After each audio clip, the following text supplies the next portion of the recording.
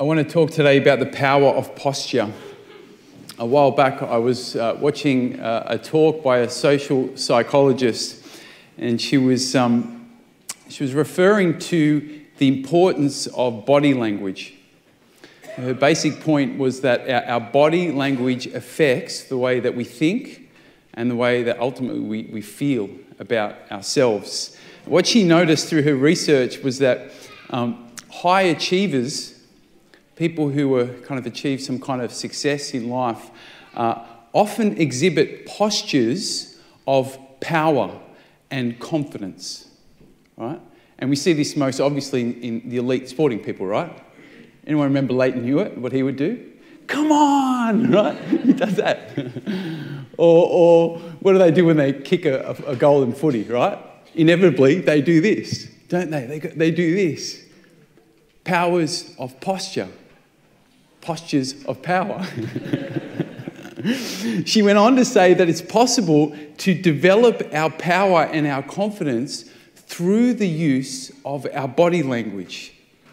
So before you go for a job interview, for example, her suggestion was that you spend a few minutes doing this, right? Because she said there's a connection between how we use our body and what we think and how we feel about ourselves. Now, whether you believe that or not, I was reminded of that talk because our readings today are also pointing to a certain kind of posture. And the posture in our readings looks a little bit less like this and more like this, or perhaps like this. We see it today with a psalm, right? The writer of the psalm, as he says, I lift my eyes to the mountains, right? He's really talking about posture. He says, my eyes are constantly looking towards the one in whom I find my help. He's talking about posture. Now, there is a place for this posture in our life, right? There is a time and a place for it. But we're reminded today in the readings that this is a much more powerful, much more important posture for our lives, because this is the posture that opens us up to a power that is beyond ourselves. You see? This might be able to help sort of change our thoughts and our feelings, but this opens us up to a power that changes our heart and ultimately transforms our whole life. And we see the power of this posture at work in our first reading today. God's people were in a fierce battle, right? And they were being overcome by the enemy army. And so what does their great leader Moses do? Does he go and get more reinforcements for his army or find better weapons? No. What does he do? He goes to the hilltop and he does this. Just like he did that when the sea parted and God's people were freed from the oppression of Pharaoh. He does this. Right? And as long as his arms were lifted, their people took the victory. When his arms got tired, they were overcome again. But as long as his arms were raised towards heaven, they took the victory. Now, of course, it's not really about the arms, right? But it's about what these arms, what this represents. It represents a heart that is looking towards God, that is turned towards heaven, a heart that is humble, a heart that is saying, God, I can't, but I really believe that you can. See, this is ultimately, it's a posture of faith. And it's the faith that opens us up to the power. It's not the arms, it's the faith that's behind the arms that opens us up to the help and the power of God. See, the basic premise of Christianity is that God is on our side. God wants to help us practically in all kinds of ways. He might not give us exactly what we ask for or what we want, but God will give us the tools that we need to live well, to flourish, regardless of what we come up against. God will give us the perspective to see the bigger picture. He'll give us the wisdom to make better choices. He'll give us the desire and the capacity to love others. He'll give us the courage to follow our heart and to do hard things. He'll give us the hope to persevere even when things are difficult and appear hopeless. The help is always there. The problem is that we don't always have the posture that is able to receive the help. You see, we live in a world that encourages this, don't we? It says you can do it. Back yourself. Go and make it happen.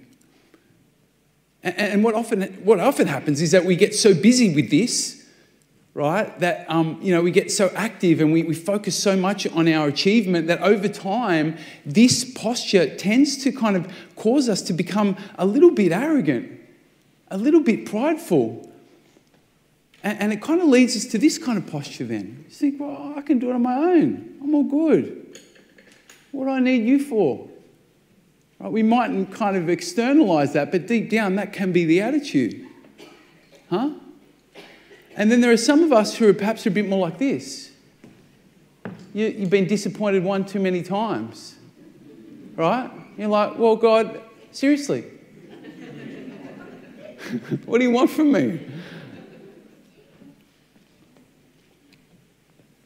Jesus' point in the gospel today is that help is always available.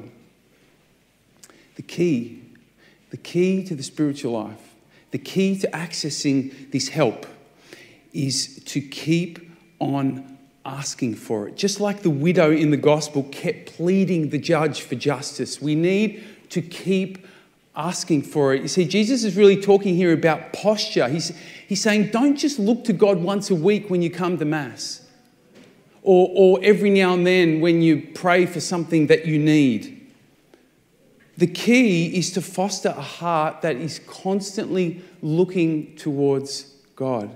A heart that is constantly connected to your source of power and strength. St. Paul says it like this. He says, fix your eyes on Jesus because he is the pioneer. He's the perfecter of your faith.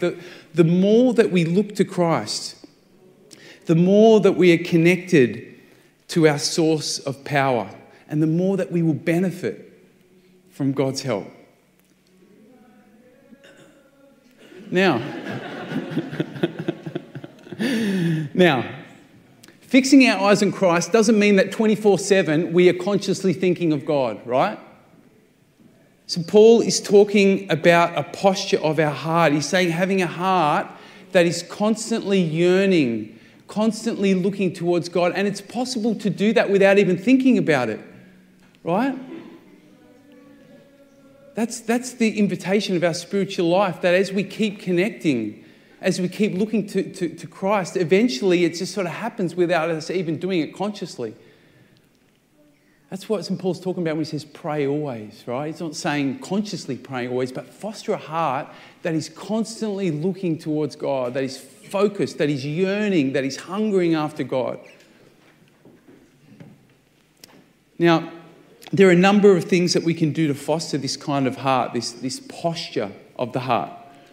But my simple encouragement to us today is just to be more conscious of your body language, because our heart tends to follow our body. If you're sitting all day like this, you know how you're going to feel at the end of the day, right? Our heart tends to follow our body. So just really simply be conscious of how you use your body, especially when you come before God. Even if your heart is a bit closed to God, even if you're feeling a bit resistant, you'll find that as you take on these postures, your heart will soften. It'll follow. It'll open to God. So I want to encourage you to use these postures every day in your prayer.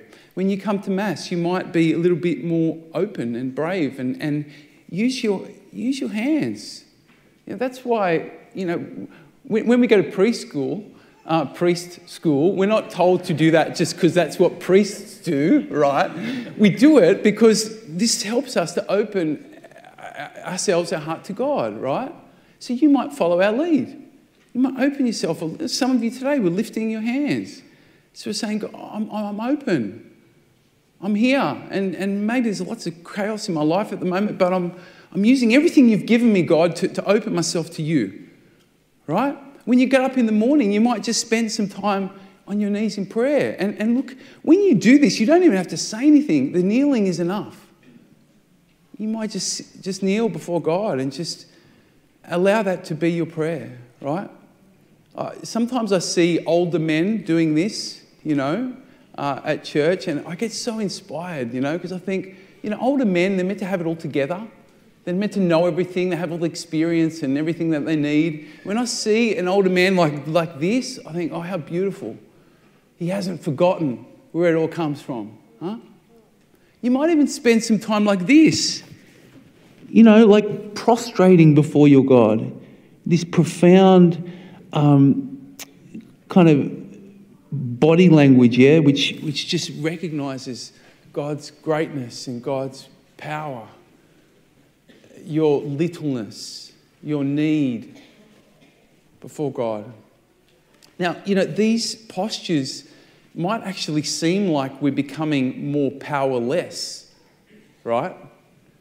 And in a sense, that's true. But the promise of the spiritual life is that it's through our powerlessness that we access true strength. It's by surrendering to our limitations and to our weakness before God that we open ourselves to true power. That's what St. Paul meant when he said that when I'm weak, then I am truly strong. As we embrace our weakness, our powerlessness, we open ourselves to true power, to the strength and the help of God. Jesus' promise to us all is that God will give you exactly what you need when you need it, if you have the humility and you have the faith to keep reaching out for it. Hello, Father Dan here. If this homily has been helpful, there are a few things I'd love for you to do. Firstly, subscribe to this podcast or share this episode with someone who might find it helpful. And consider also helping us to expand our mission and reach out to more people by donating at stbenedicts.com.au/donate, or you can click on the link in the podcast description.